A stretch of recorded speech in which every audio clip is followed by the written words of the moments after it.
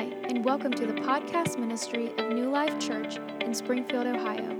We hope that the transformative truths of God's Word impact, challenge, and bless you. I want to get into the Word today. 2 Samuel chapter 9. 2 Samuel chapter 9. We're going to start reading in verse 1.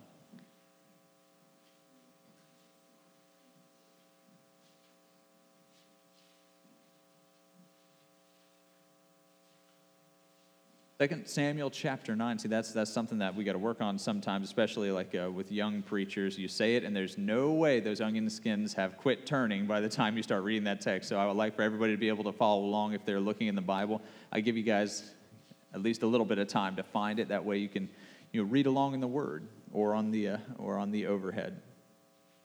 2 Samuel chapter 9 and verse 1. Now David said, "Is there anyone who is left of the house of Saul, that I may show him kindness for Jonathan's sake?"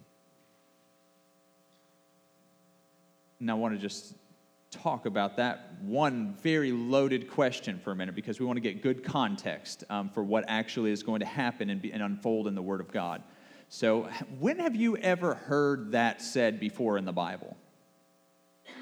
Is there any young people? Are there any children left of that line of that former king?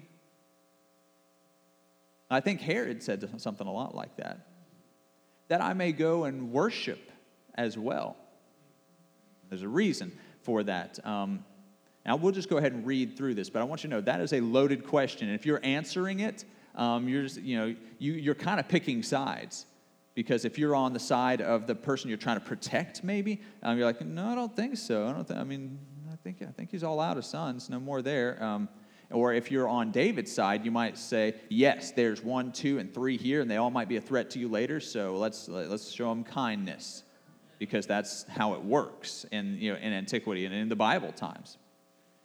David said, "Is there anyone left of the house of Saul, that I may show him kindness for Jonathan's sake? And there was a servant of the house of Saul whose name was Ziba. And when they had called him to David, the king said to him, 'Are you Ziba?' And he said, 'At your service.' And the king said, 'Is there not still someone of the house of Saul whom I may show the kindness of God?' And Ziba said to the king, 'There is still a son of Jonathan who is lame in his feet.' So the king said to him, 'Where is he?' And Ziba said to the king, 'Indeed, he is in the house of Machir, the son of Ammiel, in Lodebar.'" The place is called Lodebar. Lodebar has an interesting name. If you research and find out what the name Lodebar means, it's to verbalize it clearly, it's a place of pasturelessness. Okay? It was a place that was barren, a place where nothing was growing. There was no pasture in Lodebar, and that was the name of it. Basically dry, without life. That's where he is physically and spiritually at, this young man in Lodebar. Verse 6 says, "Now when Mephibosheth," say that 3 times fast, "the son of Jonathan, the son of Saul, had come to David, he fell on his face and prostrate himself. And then David said, 'Mephibosheth.' And he answered, 'Here is your servant.' So David said to him, 'Do not fear, for I surely will show you kindness for Jonathan your father's sake, and will restore to you all the land of Saul your grandfather, and you shall eat bread at my table continually.' And he bowed himself and says, 'What is your servant that you should look upon such a dead dog as I am?' I'm just happy not to be getting the axe right now. And you want to restore?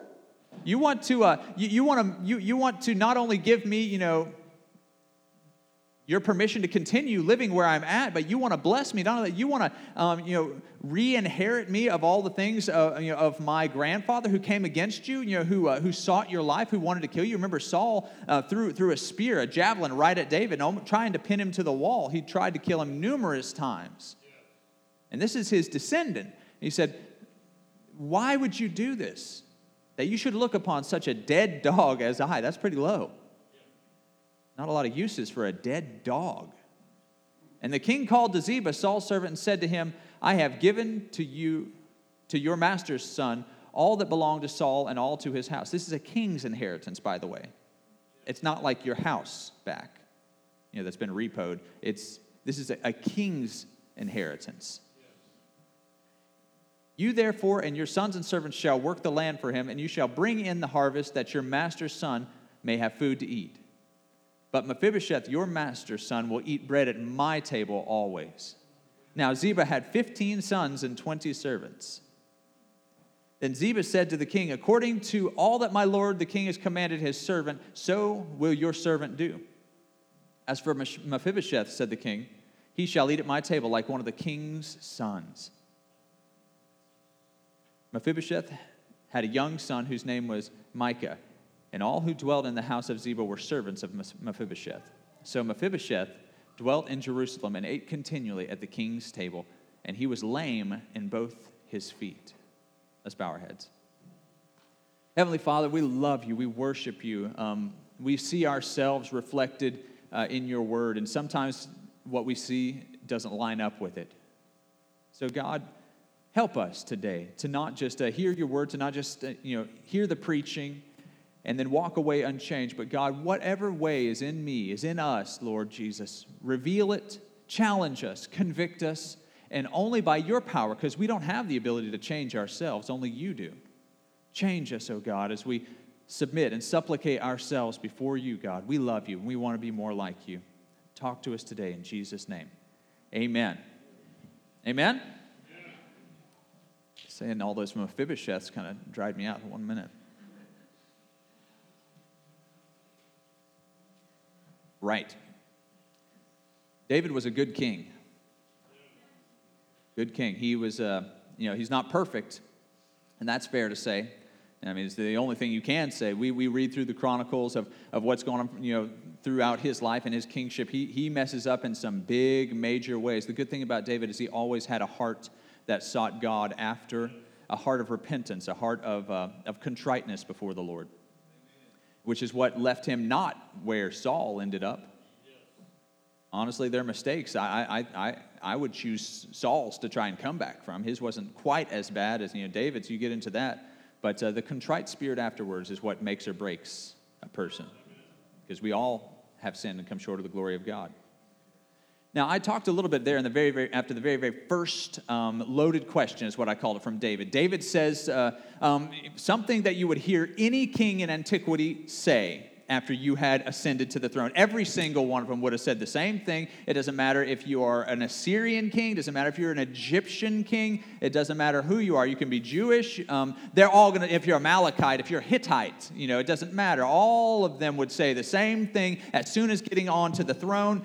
Then you would look around and be like, has he got any kids? Because the same thing always happened. Whenever there was a son, whenever there was an heir to that person, then it wasn't just about him alone, because all of your enemies would be drawn there, and they would circle around him, and they would start to build him up and say, we want to get ingratiated, we want to get in good with this guy, and then there's going to be a coup, and whenever things are not going well, in the kingdom, then this will be our candidate to put on the throne. This happens again and again and again. If you read through, all the stories and texts and histories of antiquity, this is always happening. There's always a coup, and some fourth son of a forgotten guy, from 2 generations ago comes back, and now they are a threat. And so that's most kings would do the same thing. Most kings would seek him out and put an end to him. I mean, because now he might not be the most attractive prospect, this Mephibosheth, but don't we read that he had a son? And while Mephibosheth might not have been very kingly, not be very stately, and that's not a guy that you want to follow into battle. He can't walk, and that was a much bigger deal back then than it even is now. But he had a son, didn't he? And the generation could continue and keep going and going and going. And so finally, there was an opportunity, and then there would be a coup. How things usually worked in the ancient times was not pretty or kind. I said the Assyrians were particularly bad. Whole families, whole generations, whole cities were wiped out because of this. Herod was concerned in the same way. Now, he wanted baby Jesus murdered. And the reason why was because he feared anyone who might be a threat to his power or his reign when they grew up. Now, he heard from the wise men. You guys remember the story? Of course you do. Herod, he hears from these wise men that are traveling. We're here. We saw the star. We're operating in the prophetic here. When we saw this, and we know, even though these guys were not like men of God and prophets of old, even they saw the star, and they had come to worship the one true King. They understood what it is.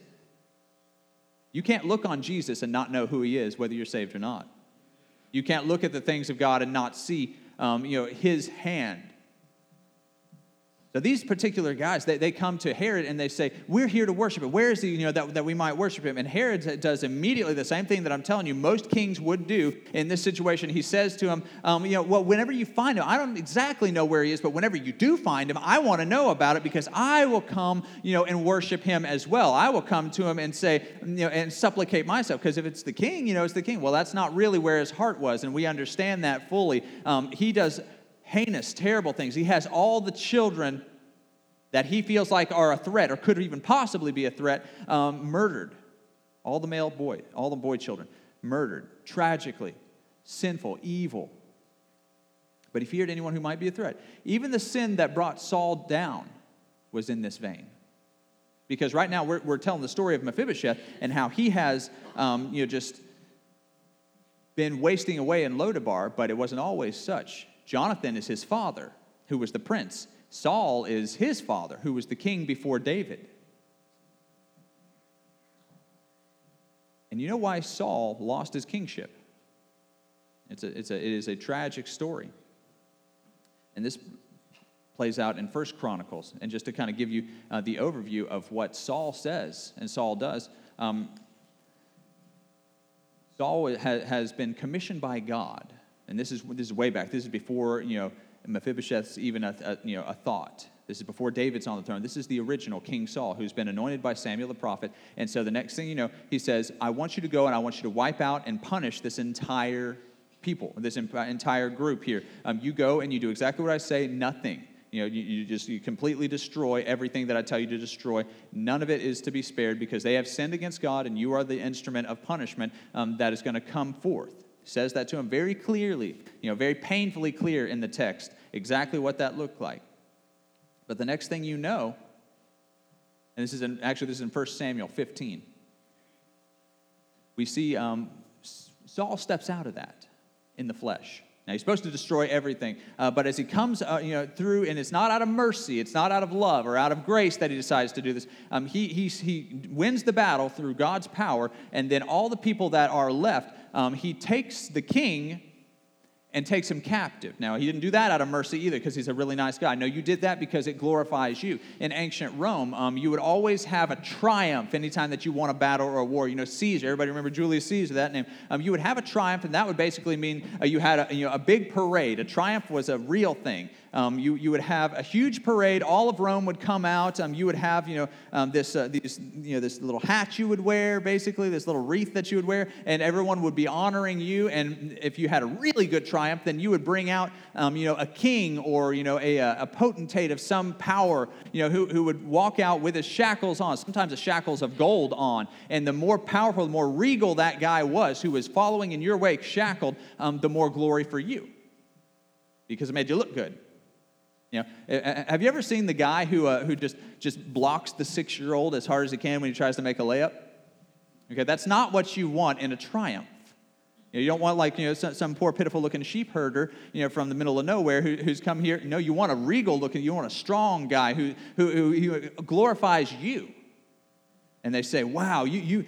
I can't believe that you have done this. You have brought down this king of barbarians, and you're mighty and you're worthy of honor. All hail you." That's what Saul is trying to accomplish here. He wants the pride. He wants what God has done to be glorified in him. So we have to be careful ourselves sometimes because I want to be very careful to testify when God moves on my behalf instead of always just taking the credit for myself.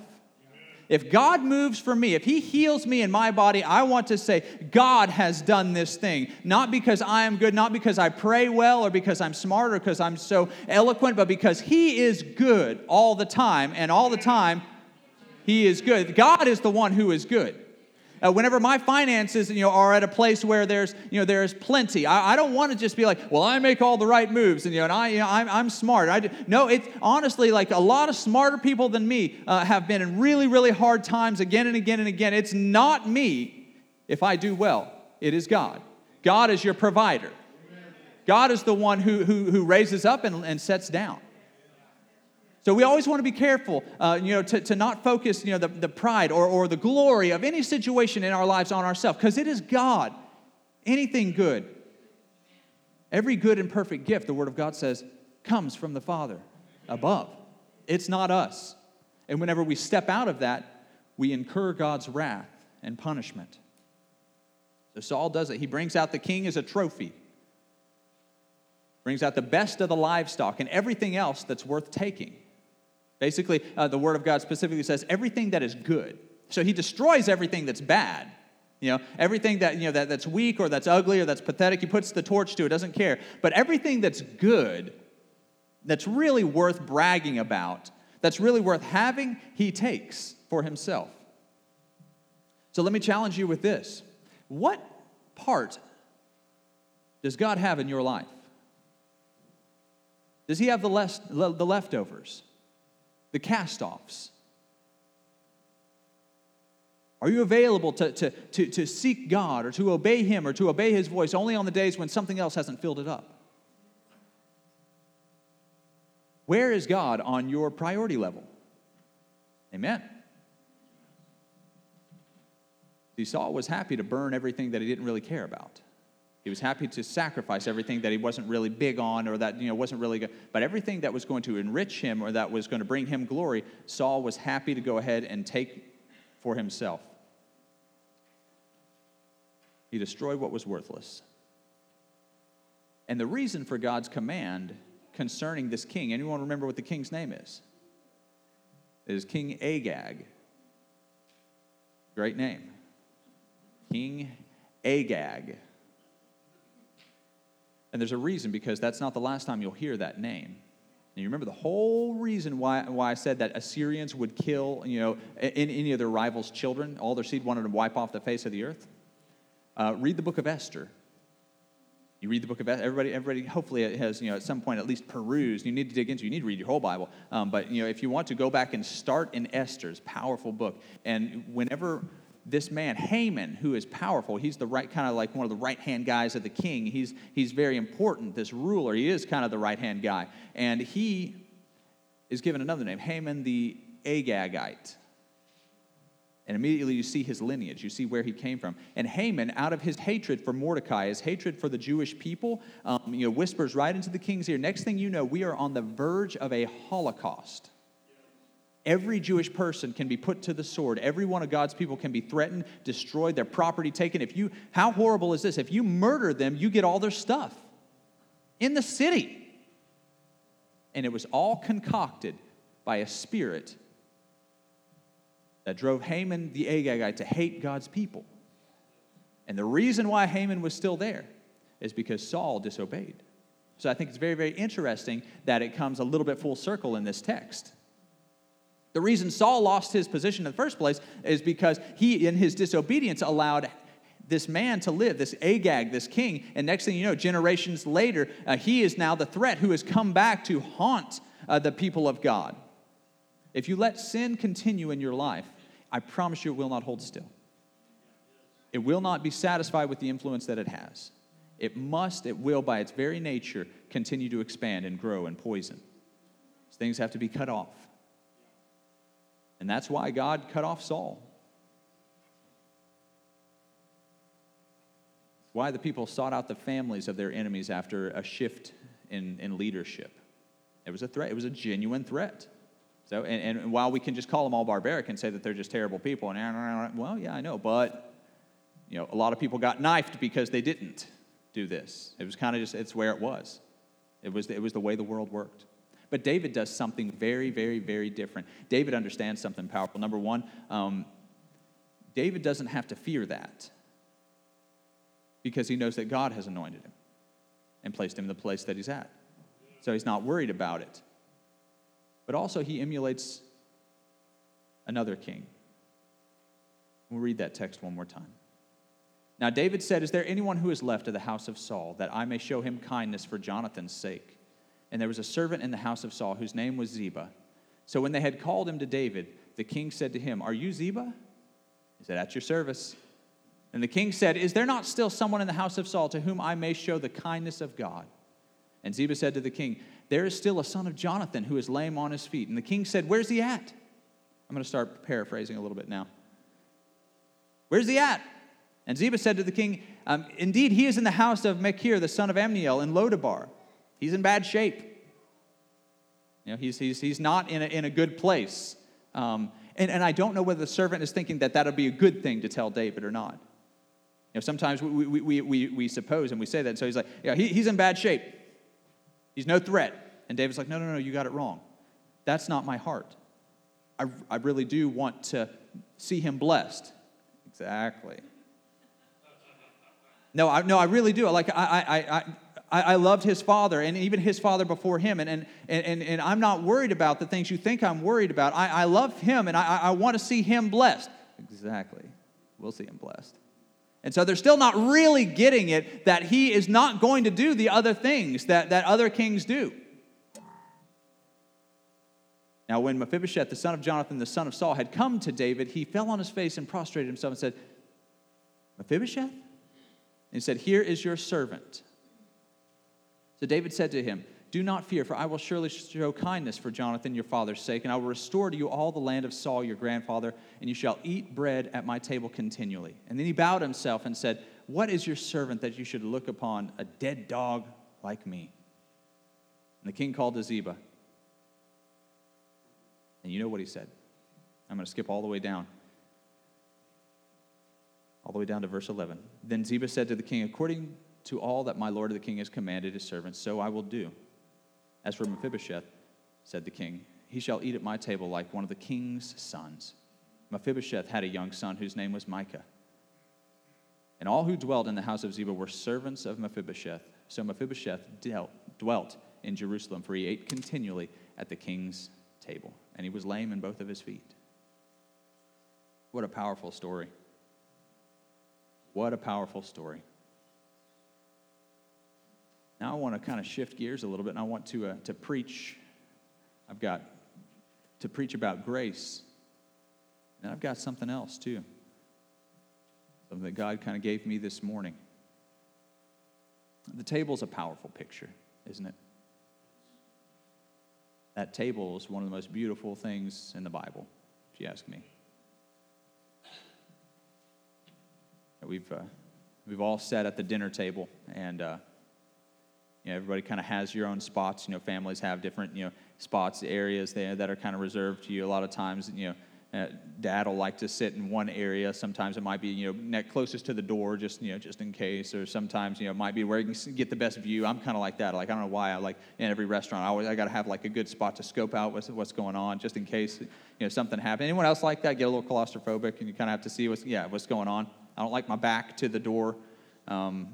Everybody's got kind of a different spot, I guess, that you would pick. Table's a powerful, powerful picture. And number one, it is direct communion with the King. It is a place that we're not deserving to be, any of us. Not me, not you. We don't deserve to sit at the King's table. And it's not because of any good that we have done. It's because of what somebody else did. So as we see that beautiful picture, and David has no problem telling Mephibosheth a little bit. He's like, you're welcome, and I do want to show you kindness, but Mephibosheth, bud, this isn't just because of you. It's because of someone else, and what someone else did, and what someone else meant to me. What a powerful picture of what Jesus Christ did for each and every one of us. Because whenever I come to the King's table, it's not because I deserve to be there. It's not because of any good that I have done. It's not because of how many times I've read my Bible through. It's not because of the things that I've said or the messages that I've preached or the witnessing maybe that I've led someone else to the Lord. It's certainly not because of my money. It's not because of anything that I have done. Every time I take my place in fellowship and communion with God, it is strictly because of this and this alone, what Jesus did on my behalf. And so David makes it clear. He said, because of Jonathan, your father, who I loved, you're welcome to be at this table. Powerful. The second beautiful thing about the table is this. The table is a good place to be whenever you are lame. You don't want to you don't want to be out walking around, with the king's sons. You don't want to be, doing all those things. Think about this. How bitter that Mephibosheth probably was. I mean, knowing how close he was to kingship, knowing how if it only hadn't been for, all these things that kind of fell apart and these problems and these issues that arose and, the bad stuff that happened between David, happened between Saul, and then Jonathan. Next thing you know, Jonathan is dead. Like, I'm an orphan and an enemy of the state, basically. And now my nursemaid, here's the story of Mephibosheth. The nursemaid had a hold of him and was running and then dropped him. If I'm that nursemaid, that story never gets out. I have no idea what's wrong with him. You dropped the king's son and made him lame on his feet. You destroyed kind of his inheritance. Like, you've messed him up. I wouldn't. Let's stop doing whatever we're doing there. Amen. I would not want to be the person who has made a mistake and dropped the king's son. Although, honestly, I think that we drop the ball a lot sometimes. So this poor boy ends up lame on his feet. Tragically, just a whole destiny, it seems like, has been aborted. And so sometimes I want to just kind of preach this to you. Church, hear me now. Make this very clear. Got to be careful. Everything that you do, you're responsible for. You are. But I will say that there's a truth to be gained here. Some things that happen to us, we do get dropped. We get hurt from time to time, and it's not always something that we asked for. Some people walk through terribly hard things in their lives. Some people don't ask for or deserve the trials and the tribulations that come their way. I've seen people in terrible pain who are living right. The things that can happen as a child in this cruel world, the abuses that can be heaped upon people who do not deserve it whatsoever. You can be dropped in a lot of ways. You can be betrayed. You can be abandoned and hurt and misused. And it happens, and it's not your fault. You were dropped. And sometimes, I'm going to be very real here. Sometimes we think that because we've been dropped, or because these things have happened, that it destroys our destiny. It creates something in us, or it derails something in our life that we're no longer able at that point to be who we're supposed to be, or who we could have been. And let me tell you, a lot of aborted destinies and kingdom purposes and callings and anointings have been excused in that way. But what you need to understand is that no matter what you have been walking through, no matter how you were dropped, or what was laid at your door, or what abuses might have been heaped on you, that does not in itself have the ability to keep you out of your role. It doesn't have the ability to keep you from being powerful, from being at the king's table. Because something powerful happens at the table of the king. Whenever you sit down to table, you can see a lot, but you don't see legs. You don't have to worry about how good you are at walking at the table. The most beautiful picture in the world is that David places this poor wretch in the one place in the whole kingdom where grace and love could cover him, where he would be okay, where he would be able to function the way he needed to, where he would be restored. That's what grace can do. Oh man, so many people would have triumphed over him and would have had him crawl through the streets. This is the last vestige. This is, because of my pride, I am the king now. This is the last. This is the seed of Saul. And I'm going to expose it. And I'm going to toot my own horn. Say, I am the king and this is my enemy. Instead, he goes the total opposite way with it and says, I love because of what Jonathan did. And not only am I not going to expose it, I'm going to cover it with grace. My friend, that is what God would do in your life, in your heart today.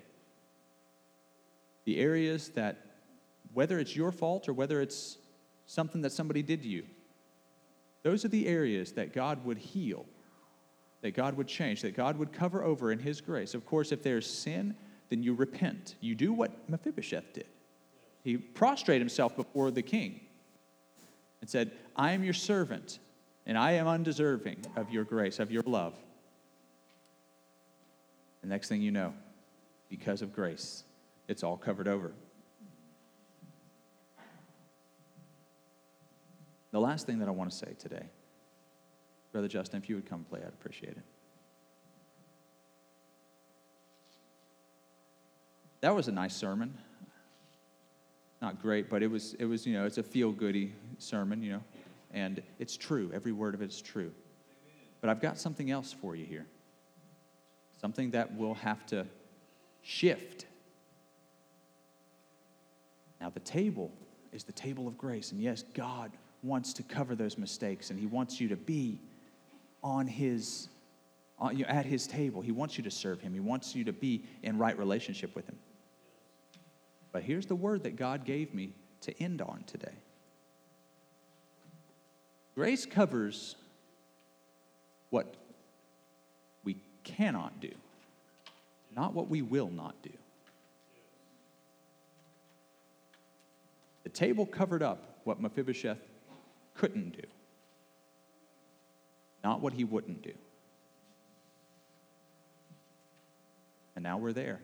We need to, that's part of the word. I'm telling you, we cannot be who we need to be apart from Christ. We cannot reach sanctification without the Spirit of Christ and the Spirit of God. However, do not think that you can just roll in under the table and sweep everything under it. Amen? Mephibosheth showed what he was made of. He showed where his heart was. He showed who that he was. When he came, I don't know how, I don't know what he was doing that he could even fall before David, because he probably had to half crawl there in the first place. But he made sure that it was known that he was in submission. He was supplicating. And so for what we need to understand is that when we go to our Heavenly Father, grace covers what we can't do, not what we won't do. And whenever we read the Word of God, we discover what we should do, what we're commanded by God to do, to live according to His Word, to be sanctified, to love Him, to obey His commandments. And God absolutely wants us all to be at the table of grace. And I think of Mephibosheth, what he wouldn't have given to run, to get up and to walk and to go and to ride a horse and to go into battle and to be all the things that that he saw everybody else around him being. He wanted those things. Like he would love to do those things. And so I have to question my own heart sometimes, and you need to question your heart sometimes. What's really keeping you? What is really holding you back? Mephibosheth, he crawled on his hands and knees. He would have been up. He would have been up and doing. And so what grace, the whole purpose of grace in our lives is to cover and to love and to cover us in the areas where we strive and we are weak in ourselves, but God's grace is sufficient to bring us through, to help us to be who we're supposed to be, to make in us what needs made, the things that are beyond our strength. But obedience to God has to be observed. So I challenge us today. Grace will continue to cover what you can't do, but not what you won't do. So now I've basically preached 2 sermons, and I can give 2 altar calls, and no one will know which one you're responding to. But I'll tell you this. If you're struggling and you feel like because of whatever's happened to you, whatever abuse has come your way, that you're just in a bad place and you don't deserve, you're in a place where nothing is growing in your life and you feel cut off, know that the Lord loves you and that He has prepared a spot for you at His table where all the things, all of your shortcomings, your faults and your failures are not on display, but they are forgiven, and that you can be sanctified, you can be loved, you can be changed at the table of grace. And if you're at a place where you know that God wants you there, but that grace is meant to cover the things where you can't, where you're trying, where you're striving. You know, I'm sure Mephibosheth was trying to walk. I'm sure, how many times do you think he tried throughout his life to get up and to move forward? So if you're at a place where you're seeking God's grace, understand, this is my charge today. God's grace will not cover what you will not do. Church, if you, my friend, if you're living in a way that displeases God and that is contrary to His word, that's not grace. That's rebellion to His word. And grace doesn't cover that. So search our hearts and say, God, I want to live for you. I want to be made like you. Amen.